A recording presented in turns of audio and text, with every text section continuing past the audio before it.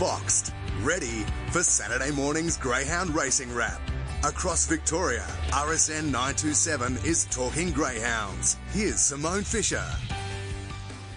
Good morning and welcome to Talking Greyhounds. Trent Masenhelder with you, joined by Simone Fisher. G'day Simone, how are you? I'm great, Trent. A special edition this morning talking about the Greyhound Awards from Victoria from Thursday night at Crown. So I'll be catching up with the recent Kencar medalist Neil Brown, and also we'll be looking back at a couple of the great races from the finalists and the winners throughout the year. Unfortunately, I couldn't get there due to my son taking ill, but I heard it was a great night and a job well done by all, including yourself. Did you enjoy the evening? Yeah, I certainly did, Trent. Look, I really love that sort of stuff, presenting, interviewing. It's what I really thrive on, and getting stories out of people that that you don't necessarily know or hear about. So it was a great night all round, quite an intimate type of evening, and a few interesting characters, yeah, for sure. But I think we're back on track now. We can celebrate our industry. We can celebrate racing. We're back at Crown, and let's do it on a grand scale again. That's great. And for those that don't know, I'm sure most people do, but for anyone who is unaware, the Greyhound of the Year is Fanta Bale. She was the stayer of the year, I should say, and of course the Greyhound of the Year, and Uphill Jill, the sprinter of the year. So two very deserved greyhounds taking out those titles. And some of the other award winners on the night? So Ashley Terry won the Ned Bryant Award, which is for excellence in all areas. Metro Provincial Trainer of the Year was Andrea Daly. GRV Welfare Award went to Pam Priestley. And two new inductees into Greyhound Racing's Hall of Fame were Max Wintle, a trainer, and Greyhound Arvos Jr., who we'll talk about more with Neil Brown. Away from the awards night, what else has been making news? So briefly in other news, Trent, tonight, of course, the $1 Million Chase final at Wentworth Park. So we'll all be looking at what's going on there. We've got a very strong chance to bring this race down to Victoria for the first time. Shona Thompson has 3 dogs engaged in the final. Poke the Bear, Azkaban and Midnight Starlet, with Poke the Bear looking the likely favourite, although he has drawn box 5. The Sydney Cup's also on tonight, Trent, and we only have one greyhound, Billy's Bake, trained by Brett Bravo, who'll be hoping to take out this feature. It's worth $75,000. What do you like in the $1 Million Chase? If you had a look at the field, do you think Poke the Bear, is that a bit of a sticky draw, box 5, do you think, for Poke the Bear? Possibly, but I think he's just all class. He is all class. He took out the Traralgon Cup, but I just think he's a dog that's been knocking on the door for a big race, and I think if it's ever going to be, possibly tonight. Certainly in a rich vein of form. Top Gun Fields, this was exciting, not too far away now. The fields were announced? They were announced on Tuesday night. Tonight we will have the actual box draws, so looking forward to those. 6 Victorians and 2 Western Australians have made it into the Sprinters final, and the stayers are represented by Victoria, New South Wales, WA and Queensland. So it's great, a real national race. And we had a track record fall again this week. It did. The 410-metre Horsham track record fell for Time to Talk, trained by Angela Galea. It was only by 1/100th of a second, but they're not easy to break, and it was only the Greyhound's second start from memory. It now stands at 22.89. And 6 semis of the Great Chase were contested at the Meadows on Wednesday. There were a few upsets. Aston Geisha, however, she's been unbeaten in her 5 starts to date for Anthony Azzopardi and is likely to start the favourite off the red box. She just seems to be improving every time. And we had the 8 heats of the Geelong Cup last night. We did. George Farrugia will have more on this later this morning. RSN 927's Talking Greyhounds with Simone Fisher. Talking Greyhounds is presented by the Group 1 Tab Top Gun, a night of electrifying greyhound racing, Saturday, October 27. Find out more at themeadows.org.au. RSN 927's Talking Greyhounds with Simone Fisher. And joining us now is our newest Kencar medalist, Neil Brown. And Neil, I know you were a little bit miffed about Sandown still having to race on Thursday night, but it was worth coming to Crown Casino, wasn't it? It certainly was, yes. You don't like to be too far away from Sandown on a Thursday night, so it was a little different, not to be on course, but marvellous to be back at the Crown Casino. It's a wonderful venue, and it's a great night, and an even better night for me personally. And it was fantastic to have the family in attendance and some other people. My great mate Ronnie Arnold flew down from Sydney, which was fantastic from my perspective. That people think enough of you to come and join you in something like that to celebrate. I was surprised to see Ron there myself. He came up and we had a chat as well, and it was absolutely terrific. And Neil, your career in greyhound racing, I mean, you've had varied tasks. You've been the CEO of Greyhounds Australasia at one stage, or I guess the CEO of Greyhounds Clubs Australia. You've done a lot of historical work, lots of different things that span 50 years, but I bet you've enjoyed every minute of it. I really have. From that very first night I went to Olympic Park as a young fellow in my teens, I just immediately fell in love with greyhounds and greyhound racing and just the whole aspect of it. And I've been lucky to be given opportunities to do different parts of the industry. I enjoyed training and a little bit of breeding, and the administration roles have just come along. And I think if you're really passionate about something, it's easy to go from one thing to another. But look, I've met just an unbelievable amount of terrific people, and you and I know Simone and Trent as well, that the greyhound industry is jam-packed with wonderful people, and I think it's all about the people and their love of the sport and the devotion, and it's a very time-consuming exercise to have greyhounds, and they show tremendous dedication to stay in it, and I've enjoyed every minute of everything that we've done, and just to interview people and to write stories about them and to do different bits has been fantastic. Brownie, congratulations, mate. I'm absolutely stoked for you. For those that are unaware, myself included, talk us through your journey in greyhound racing. How did you actually first get involved in the sport? I was waiting for footy finals tickets way back in the late 60s with a couple of guys that I went to Clayton Technical School with, and one was a punter even at that stage, and took me over to Olympic Park. You could leave your spot in the queue for somebody to look after and have a couple of hours off. And yes, and of course I lived in Springvale, brought up in Springvale, which I was very close to Sandown Park. My neighbour had trained dogs in the 40s, so I talked him into what about we go back into it. He was a friend of Paul Hogan's, a leading trainer in Victoria. So it just rolled on then. We got a couple of dogs, and I started training, and the late David McLean, Snowy as he was known, we had a great time, and it just went on from there. I was a regular at Sandown, and having my bets put on, and padded Zoom top in the car park when I was selling form guides at one stage, and it just went on. The journey just continued. Got an opportunity to do some community radio, and then got an opportunity from the late Steve Cairns, who was marvellous to me, to join RSN. It was 3UZ at the time, and worked with Ronnie Hawkswell and did all sorts of things, but been able to make videos and write a lot of articles and things. So one thing has led to another, and I was delighted even to be able to bring out 2 or 3 of the stud books. So, when I was at the ANZGA, which I was there when we transitioned it into Greyhounds Australasia. So it's you can jam a lot into 50 years, Trent, that's for sure. And Neil, another couple of awards on the night, and I know you've been on the panel with me, the Hall of Fame, and we had 2 very deserved inductees, a Greyhound Arvos Jr. and also a very colourful figure, trainer, Max Wintle. I don't even know where to start with Max Wintle. I mean, he's got a career that spanned decades. It was after he had finished national service, he got into greyhound racing in the late 1950s. As we all know, on Thursday night, I mean, he could write a book. We could have like a mini-series, I guess, on his life in greyhounds. But how thrilled were you to see him up there? I thought it was just marvellous, and I felt for you, Simone. I've been in the same position with the late Jack Bell. Jack was 93 when we had an Agra. I remember that. I know. I was feeling. I knew exactly. Simone, and Jack did what Max did, but not as entertaining, Neil. No, not as entertaining as Max was.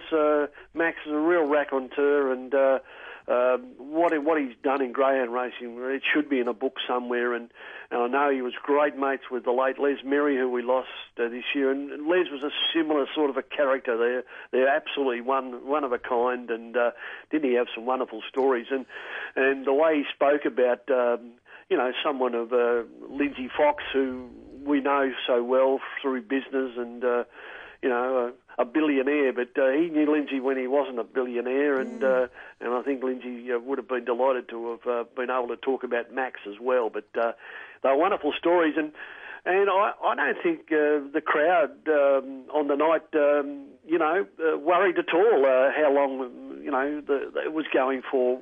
Really, they gave him a tremendous amount of respect, and they did. And listened to everything he had to say, and he wasn't short of I think he had a few more stories there, Simone.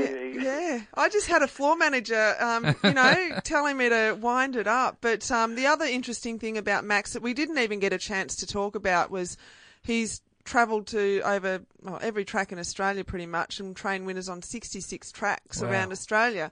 I mean, that's a phenomenal bucket list. Who would ever come up with that idea? I guess someone like Max, he's just such a larrikin. They would just turn up wherever, Yeah. Mark Pearson told me one of his jobs at one stage was to make sure they found out where Max was, yes, and whether he'd won a race at whatever track that he'd got to. I thought I was absolutely delighted. His daughter spoke so beautifully on the video about her father. I realise it's not difficult to talk about your father, but there was an enormous amount of love and respect there, wasn't there? And, there sure was. She just spoke beautifully, and he's a character. I think he had trapped Ronnie Arnold on my way out. Right, okay. And I was saying goodbye to both of them, and he was giving Ronnie a few stories that he hadn't even departed with when on the night when he was up on stage. No, it was marvellous, and.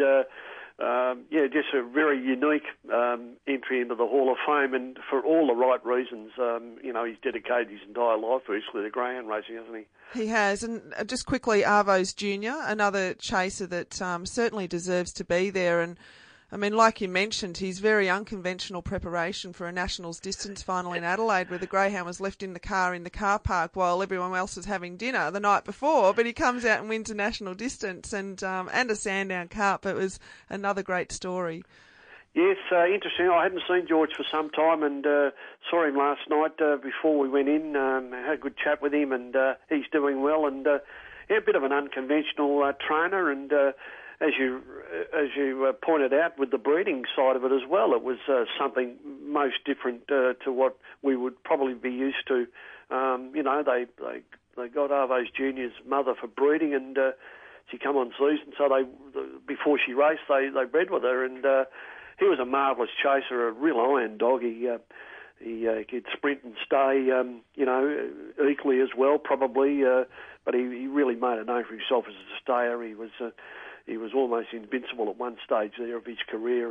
They couldn't beat him at all. Yes, he always had all that wrapping. I think he referred to the vet wrap. all four legs, and it was significant to him. You know, it was him coming through the field. He was a marvellous chaser and well deserved to be recognised in the Hall of Fame. And George and Kari were absolutely rapt to have him there. Junior. These sorts of dogs are very special to the connections, aren't they? They have wonderful memories. Long-lasting memories of the greyhounds and what they achieve, and it was terrific. Yeah, it's one of the great parts of the night, the Hall of Fame. Favourite pastime of mine, coming up with who should be in it, and I've been delighted to be on panels for quite a while now. Well, Brownie, don't go anywhere. We're going to come back and get your thoughts on Uphill Jill and Fenner Bale.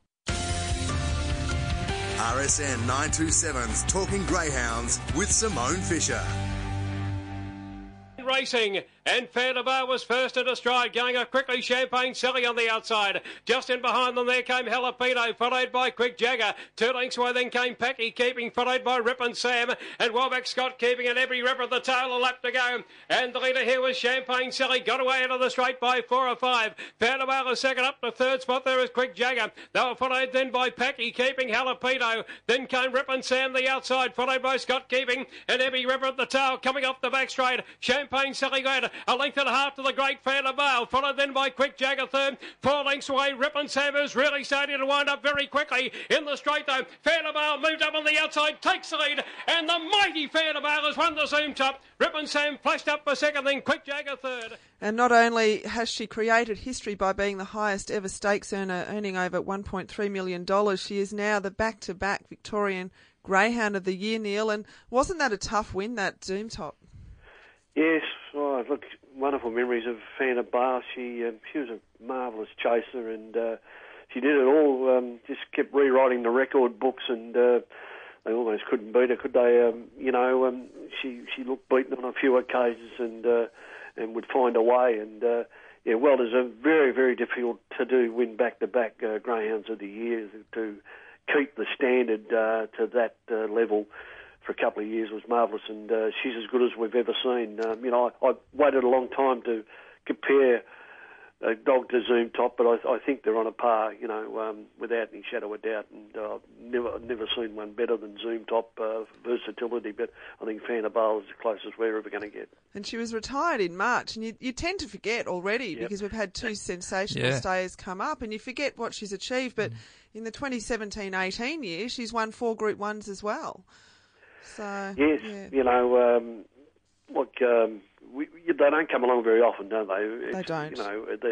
They're one of a kind, and marvellous that we've been able to follow up with dogs like Tornado Tears and that straight on the back of Fair to Bar. So it's been a long, and not that long ago, Fernando as well. So we've had a succession of really super duper dogs. All right, let's move on now, and here's a replay of Uphill Jill winning the Top Gun. Racing, and away pretty fast, Ando Mac on the inside, great speed from Uphill Jill out wide. Uphill Jill's going to clear the field around the first turn. Great acceleration from then near the extreme outside. Beat by 3 lengths down the back from Ando's back third is Aston DB. Going up the inside there came Aquachita making ground. Raw Ability followed further back by Striker Light, and then came Lightning Frag and Mr. Twister coming off the back straight. Uphill Jill well clear, 4 or 5 lengths clear. Aston DB running a great second, followed by Ando's back. But it's Uphill Jill, a great winner of the Top Gun. Second home is Aston. And Neil, that was the night that she finally cracked a Group 1 final, and what a celebration it was for Dave and Rose Gill. She went on to win the Group 1 Golden Easter Egg and was crowned the Sprinter of the Year last night at Crown Casino. She was also placed a further 6 times at group level throughout the 2017-18 calendar year, and just a remarkable chaser as well. She was maintained a high standard. Was raced top company almost all year, and was in so many finals, and was very deserving when she broke through. I was in Sydney when she won the egg. What a marvellous performance, and what a race that was. I always will remember Timmy Newbold's call of the Easter egg, but the Top Gun was a great win, and a very popular couple, David and Rose, and don't they speak so fondly about Jill? And she's she maintained she raced quite often, didn't she, Simone? Yes. She never missed much at all, and just about made every final she competed in, and as another one of had that terrific sort of with Striker Light, that the 2 wonderful bitches went head to head quite a bit, and sort of shared big race successes, didn't they? They sure did. They were the dynamic duo for quite some time, and great to see them both up for Sprinter of the Year last night, as well as Aston DB. But she really did deserve it, Uphill Jill. Well, Neil, look, it's been wonderful talking to you this morning, reminiscing about some past memories, and also Thursday night, and I think we are back. We're back at Crown, so let's hope that we can continue celebrating our terrific sport. That would be fantastic, and I'm looking forward to next year already. RSN 927's Talking Greyhounds with Simone Fisher. Talking Greyhounds is presented by the Group 1 Tab Top Gun, a night of electrifying greyhound racing, Saturday, October 27. Find out more at themeadows.org.au. What's making news around the kennels? All right, Simone, into the home stretch on Talking Greyhounds. Who's your run of the week? Oh, Black Opium, wasn't she? Good call. Impressive. Yeah, Outstanding. 29.34 at Sandown. First up, her city debut. But she'd come off her 4 starts for 4 wins previously, and a terrific run at Bendigo, won by 13 lengths last week. So I think she is one to look out for, and whether or not she heads to the Melbourne Cup, who knows? Gee, that Thompson kennel, they're short on good dogs, aren't they? Send a few our way. Yeah, exactly. Last week's Dog to Follow. Blistering for the Thompsons. It hasn't been drawn in a race this week, but keep watching out for it. And my Dog to Follow this week, apart from Black Opium, the obvious, is Aston Geisha, hoping to make it 6 from 6 in the Great Chase final on Wednesday. What's your best bet tonight? Race 2, number 6 at the Meadows tonight. Miss Innings, a 7-dog field. She drops in class and has been in the money over 50% of her starts this trip. She's got plenty of early pace with a vacant box inside, so watch out for the Ricky Ponting-owned Miss Innings. Plenty been happening in the world of greyhounds. What about what's coming up? Great Chase final Wednesday at the Meadows, Geelong Cup next Friday, and Top Gun next Saturday. All right, Simone, we say keep those tails wagging as we say goodbye, and we'll be back next week. Sure will. We'll be uploading the best of today's Talking Greyhounds to rsn.net.au.